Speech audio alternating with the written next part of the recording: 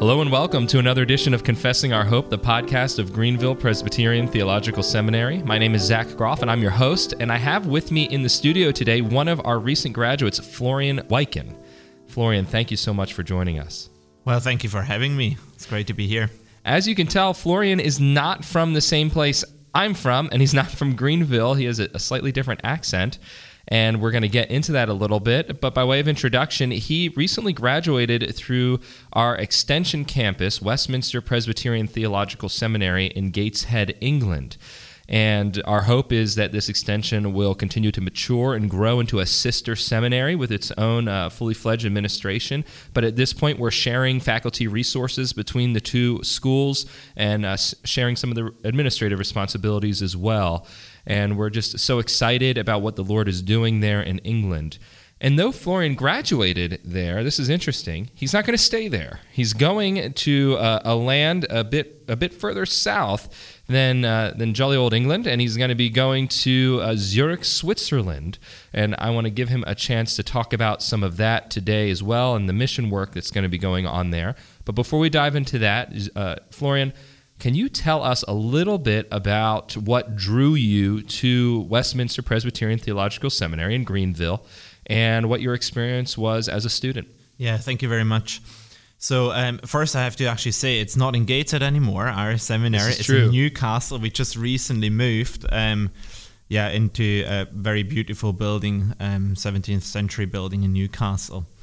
Well, the reason why I went to England to study Reformed theology was really because I couldn't find any good seminary in Switzerland, a confessionally Reformed seminary. So the first time I encountered Reformed theology was in Scotland during an exchange term. And that was really interesting for me because I've never seen conservative Christians baptizing their children.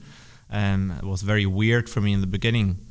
But really through the years then, and also studying at the Free Church College back then it was called, now it's called Edinburgh Theological Seminary, for 1.5 years, and then getting married to a Scottish wife, Veronica, and we moved back to Switzerland, and I was still very much a Baptist back then, but I started to preach in my home church regularly, and I started to preach through Acts, and saw more and more the continuity there than the discontinuity. And in that time, I really sensed a calling for the ministry. And it was through a contact that was established through another alumni, Benjamin Wontrop, who introduced me to Dr. Bill Schweitzer, who is also a lecturer and a professor at our seminary in England. And he invited me to study there because I couldn't find a good Reformed seminary. And that's really kind of the reason why I went there. It was really, I'm really grateful for the opportunity I've had in Newcastle. Most of the time it was in Gateshead for me, but now we're in Newcastle, yeah. Very good. And that's greatly encouraging to us because we are praying fervently for that work. We've been so thrilled to see the Lord bless Westminster Presbyterian Theological Seminary with growth and with godly men and leadership, just as the Lord's blessing Greenville Presbyterian Theological Seminary with the same, and growth in our student body over recent years. Florian, for those listeners who aren't familiar with WPTS, can you tell us just very briefly the setup? Who are your primary instructors? How much of what you did in seminary came out of main campus here through the internet, and what kind of training opportunities did you have then in the local church there? Basically, the deal was really that I would study full time. And full-time means really that about half of the classes were done at WPTS and half of the classes with Greenville via online feed and so on. And that was basically how we kind of managed. We have some teachers in England. So there's, of course, Dr. Bill Schweitzer, one of the main ones, systematic theology. Many of the classes I've taken with him. Then there is Ian Hamilton, who's sometimes also in Greenville, I believe. One of our trustees and adjunct faculty members. Just had him a couple weeks ago for pastoral theology of Calvin and Owen. It was a great class. I'm sure it was. He's a really good teacher.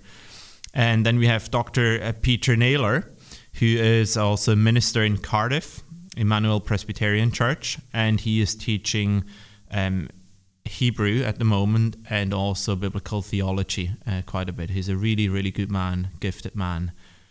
And then we have Reverend Richard Holst, and he is doing Greek, and I've gone through the Greek with him. And then there's Dr. Kevin Bidwell as well in Sheffield, and he's doing particularly something on the Trinity and has also done something on missions and so on. So all of these men are ordained in your sending church, which is Evangelical Presbyterian Church of England and Wales, correct? They are, exactly. Except one other, and he was just recently added to the faculty, actually, Dan Peters, and he is also a minister, and he's minister of the of a Reformed church in Newcastle, and he has been added. He is, though, also, of course, a man who subscribes to the Westminster Confession. And yeah, he's a good man as well. What kind of internship or ministerial experience did you get while you were a student there at the seminary in England? That was really that we would do the full-time student work, so to say, and be a student. But then there was also the deal was to be an intern with the church. And now it used to be Gateshead Presbyterian Church for the most of the time when I was there. But because our church moved to All Saints, we are now called All Saints Presbyterian Church in Newcastle. We're in this beautiful elliptic church. And we are meant to be interns there, so 10 to 15 hours per week to work for the church. There are, of course, work kind of administrative tasks we have to do. But we also have really an opportunity to see our minister at work and also the session, some of the things they are doing. And seeing how they deal with people pastorally and so on. And it's really one main thing is really daily being in the office there in the church and see how things are being run. And it has been a really good experience, definitely. My understanding is that the men who come through the program at WPTS generally or largely are going into church planting opportunities. Yeah. So what kind of specific training are you getting then in your seminary years to prepare you as a church planter? So mainly it's also because Gateshead Presbyterian Church has only been there for now, I think, 11 years, so then All Saints Presbyterian Church. So much of the time I was there, and also Nathan Hilton and other alumni, we already saw kind of how church planting works and so on. So that's certainly, I would say, the main thing really. And then the other thing is because we are part of the EPQ, Evangelical Presbyterian Church in England and Wales, which is again also all about church planting. So we have just now a church plant running in Oxford, soon in Lincoln, then in Salford, in Sunderland, and Nathan Hilton is there. So we have actually first-hand experience really there. Something else Dr. Bill Schweitzer is doing with us, who is also, or used to be a captain with the US Marines. And he is really particularly also emphasizing leadership and to take responsibility in these situations. And something we have really learned that often why church plants fail is that there's a lack of leadership, people really proactively pursuing all these opportunities and leading people on graciously, lovingly, yet firmly and with a clear goal and aim, to glorify God first and foremost. That dovetails nicely into the next part of our conversation. We can return to some other just discussion about theology and your family and getting to know you. But at this point, let's shift gears. Let's talk about what's on the horizon for you and the work you're already engaged in and with in Zurich, Switzerland.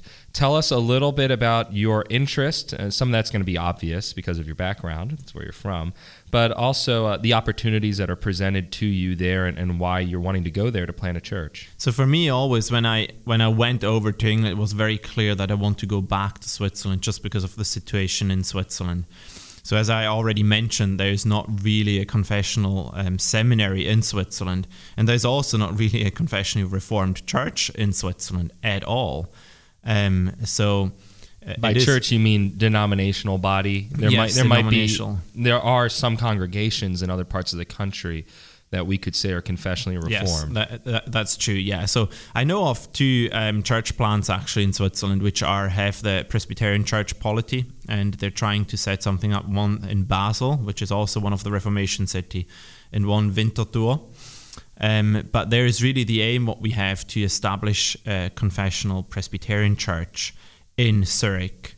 And Zurich, to my knowledge, has nothing, really not even Reformed Baptists in Zurich.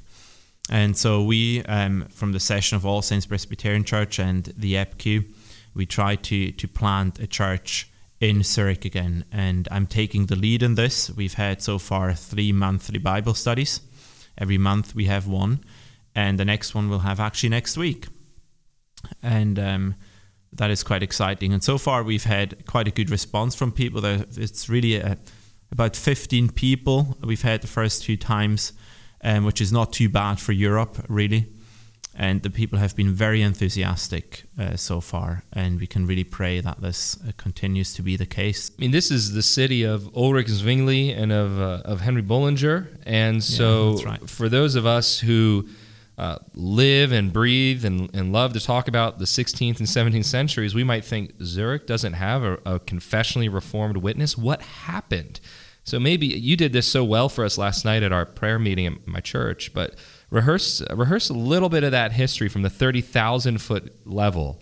Again, for our listeners today, what happened in Switzerland? What has brought us to this present darkness? To have like a perfect analysis, I think I need to do some more studies. But I think, yeah, as you already said, Bullinger and Zwingli, they worked in the city, and it was quite amazing that like with Geneva and in Wittenberg, the kind of the center where the Reformation started. And Zwingli even in his own testimony once said that he didn't learn the doctrines from Luther. He basically, through studying the church fathers and so on, he came to that conclusion. Whether it's true or not, it's a matter of debate a bit. I think it's well attested. Just looking at the chronology of his publications and considering how long it took to get documents from one place to another and the turmoil, possible, yeah. I think it really was an outgrowth of Zwingli engaging with humanist scholarship and going ad fontes, back to the sources, and coming to some pretty obvious conclusions. And then the divergences between Zwingli and Luther are so extreme on certain issues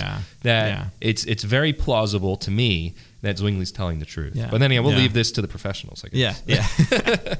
And so it's really, I mean, things like what you kind of mentioned again, things that he derivated certainly from Luther were to some extent the regulative principle already, at least in seed form. Then there were things like one of the reformers in Zurich who renumbered the 10 Commandments, how we have it today. Then Bullinger was the man who defined for the first time covenantal theology. So we really, as Presbyterians, stand on his shoulders for that. He wrote the Second Helvetic Confession, 1562. And so much we owe really to Zurich, what has come out there. But it is really, I think, it started really in the 17th century where you kind of see where things go down again. So there was, of course, Heidegger in Zurich, who was one of the Reformed scholastics, and Turretin in Geneva. And they were actually really pushing against the Amyraldianism that is coming in from France and so on, and were actually also writing something called the Helvetic Consensus Formula from 1675, which is a very interesting read, actually, because it confirms Calvinism and total depravity of man, and it was accepted by all Swiss churches, all cities at that time. But it was shortly after the death of Turretin that his son started really to push back, basically, and he was the one who oversaw the abrogation of that Helvetic Consensus Formula. And then much later as well. I'm not entirely sure again when, but it could be as early as the 19th or 20th century where they actually got rid of the Second Helvetic Confession as well. And now the Swiss Reformed Church has no confession at all. They are proud to say they have no confession, and they think they have evolved so much that they don't need a confession anymore. And functionally, most of my listenership is here in the United States, though we have significant international listenership as well. But functionally, as Florian was describing this last night, I thought of my mother church where I was converted, the PCUSA, where even though they've adopted a book of confessions, and so you could describe them as confessional in some weird, mongrelized way, functionally they have no confession. And so the Swiss Reformed churches predictably, therefore, resemble, for American listeners, and our point of reference, our mainline Protestant churches, which are confessionless and licentious in so many areas, particularly sexual ethics, but also application of the law of God and ordination standards and qualifications, and just the place of Scripture in our lives. So it's a sad story, but it's one that's not altogether unfamiliar to us. And I think the challenge is not to grow cynical, but rather to take heart, to be courageous, to stand fast and hold fast to our confession, and to press on for the advancement of the gospel and the kingdom of God. And that's what I see you doing in this humble Bible study, that hopefully will grow and develop not only into a congregation with property and all that good stuff, but into a presbytery in the northern part of Switzerland, and maybe even a new denomination that will then in turn plant churches elsewhere. I love this because EPCEW, E-P-C-E-W, is not a large denomination.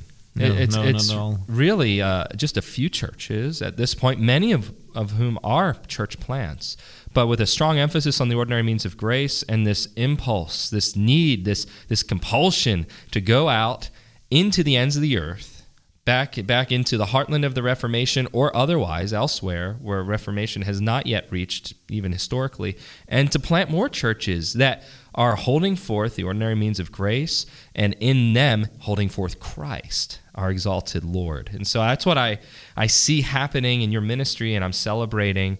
And if that doesn't get us excited to get behind you, I don't know what will. So I imagine some of our listeners are excited about this. You, yeah. What could they do to be supportive, spiritually, financially? Give us some direction here. Yeah. Well, first I want to say what you mentioned about ordinary means ministry, that is really on our heart. So it was really, I think the first sermon Zwingli had, well, I know it for a fact, was 1st January 1519 at Goldsminster. And he made it very clear from the beginning, he's doing away with the church calendar and he will only preach through the scriptures. And that is really what changed everything. And it's the same with the controversy with the Anabaptists afterwards. The Anabaptists were, on many things, were very impatient for reform. And Zwingli apparently was always just saying, let the word do it. And he was preaching it. That, of course, he wasn't shrinking back from his own responsibility, but if it wasn't time yet to change things, he would just say, okay, I preach the word of God and it will change things. And I think there's even something Zwingli once said about the Rhine River that has its spring in Switzerland, and that the word of God basically needs to meet resistance, that the power of it would be shown, like when the Rhine would meet resistance, it would show its power by kind of taking the resistance away and find a new way. So that's how he basically compared Scripture, the power of Scripture, with the Rhine River, that's a where great he picture. grew up basically close to it. So, but yeah, really what you can do, and again, I want to really reiterate, not just to say it in order that it's being said, but please pray for us. Please pray for us. And that, if I know that lots of people are praying for it fervently, as we had yesterday at Woodruff Road Presbyterian Church, it was such an encouragement to see the saints praying already for this work. So please also join in and pray that there would be again a confessional church, Reformed church in Zurich, and then also maybe church plants going out from there. And we know the Lord Jesus Christ came to seek and to save those who are lost. And there's, of course, sometimes an element where we might be discouraged in seeing that the country is so rich and it is so wealthy, and how could they ever turn around? But we know that the gospel is really the power of God, and it can convert sinners, and we should really trust that the Lord can do a great work if we do trust that the ordinary means are the things he's using, the Spirit of God using to convert people. So please pray for this work. And secondly, of course, if there is opportunity that people could also financially give, that would be absolutely amazing. And I'm not sure whether you can put somewhere a link up to my to the website or something along these lines under the podcast. That would be great, where people could find out more about that. Yeah, I'll certainly have a link in the description, in the show notes, as it were. And if anyone has any questions or wants to get a hold of Florian, you could certainly contact anyone in EPQ or anyone here at the seminary, and we'd be happy to make that connection. And Florian's being very modest. He kind of snuck in there the reference that Switzerland's a very wealthy country, Zurich's a very wealthy city. It's not just very wealthy. It is one of the wealthiest places in the world, richest places in the world materially, even though it's spiritually impoverished. Usually these things tend to go hand in hand for whatever reason, at least on a social level, if not personal level. But it's also one of the most expensive places to live. I think the last rundown of this is Zurich is a more expensive place to live than New York City. Mm-hmm. And I have family in New York City, and I know how crazy expensive it is to live there in any of the boroughs, especially Manhattan. But Zurich, as a financial center in Europe, second only to London, right, is one of the most fabulously expensive places to live. And that doesn't mean that it's any less of a priority for us. But in fact, it means that we should take seriously the command to reach the nations and how that applies in a wealthy place like that, of getting behind somebody, getting behind a team. And thankfully, WPTS and GPTS are committed to sending men into pastoral ministry without any debt from seminary anyway, without any financial encumbrance that way. But Florian and Veronica are still needing to raise quite a bit of support for that. And so I'll boldly ask you, not on behalf of the seminary, but just on behalf of the Wykens and EPQ in this work, to consider bringing their mission, their work, before your missions committee, or even discussing it with your husband or your wife, depending upon who you are that's listening, and thinking about how you might be able to support a work in Zurich, Switzerland, one of the fountainheads of the Reformation. And consider the debt we American Christians, especially Reformed Christians, owe to these places, and just to that heritage. This is something we prayed about before pressing record. I prayed for the heritage of Reformed lands and Reformed Christendom in Europe, and just how unbelievably burned over the whole land is and how dark it is. But yet we remember one of those slogans of the Reformation in Latin, post tenebra lux. Yeah, what does that mean? After the darkness, light. Yes, and so may this be our prayer, that we've had centuries of darkness in Europe, and there's more darkness to come if the trajectory of Islam is any indicator. But may there be light shining forth.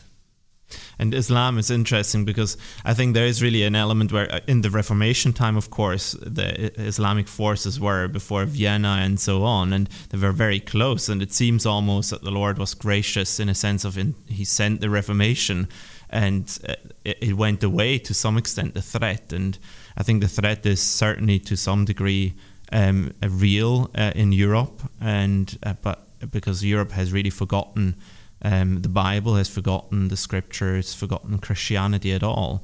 And of course then religions like Islam and also other religions, Eastern religions that are coming in, they become really something big and powerful. So we really need Christ's gospel and his word preached to counter this. And these competing cults and religions, they force the question for secularists. Most secularists I've found, they don't want to talk directly about the truth claims of religions. They want to dismiss them or ridicule them, so they end up talking about them a lot, ironically, but they say, oh, we don't want to. We're scientifically minded. They're dismissed.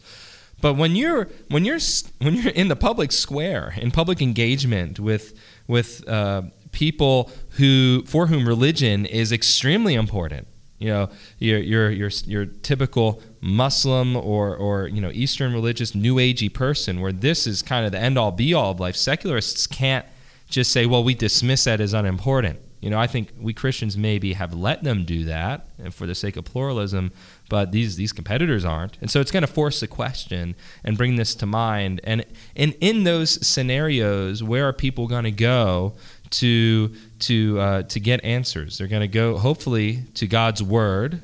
And who is responsible for making that word available and proclaiming it? Well, God's church and God's people and ordained ministers and Christians. So I think that the work you're doing, Florian, is extremely critical. Now, tell me a little bit about, if you have a vision for this. You might not yet. We're pretty early on. And so if you don't, it's fine just to say we don't have a vision yet. But I think of, not just Nathan and Benjamin and the other EPQ men in England, but as well as some of our other graduates. We have a man in Belgium working. We have a man in Viterbo, Italy. We have a man in Durrës, Albania. We have men in Hungary with the Reformed Presbyterian Church of Central and Eastern Europe.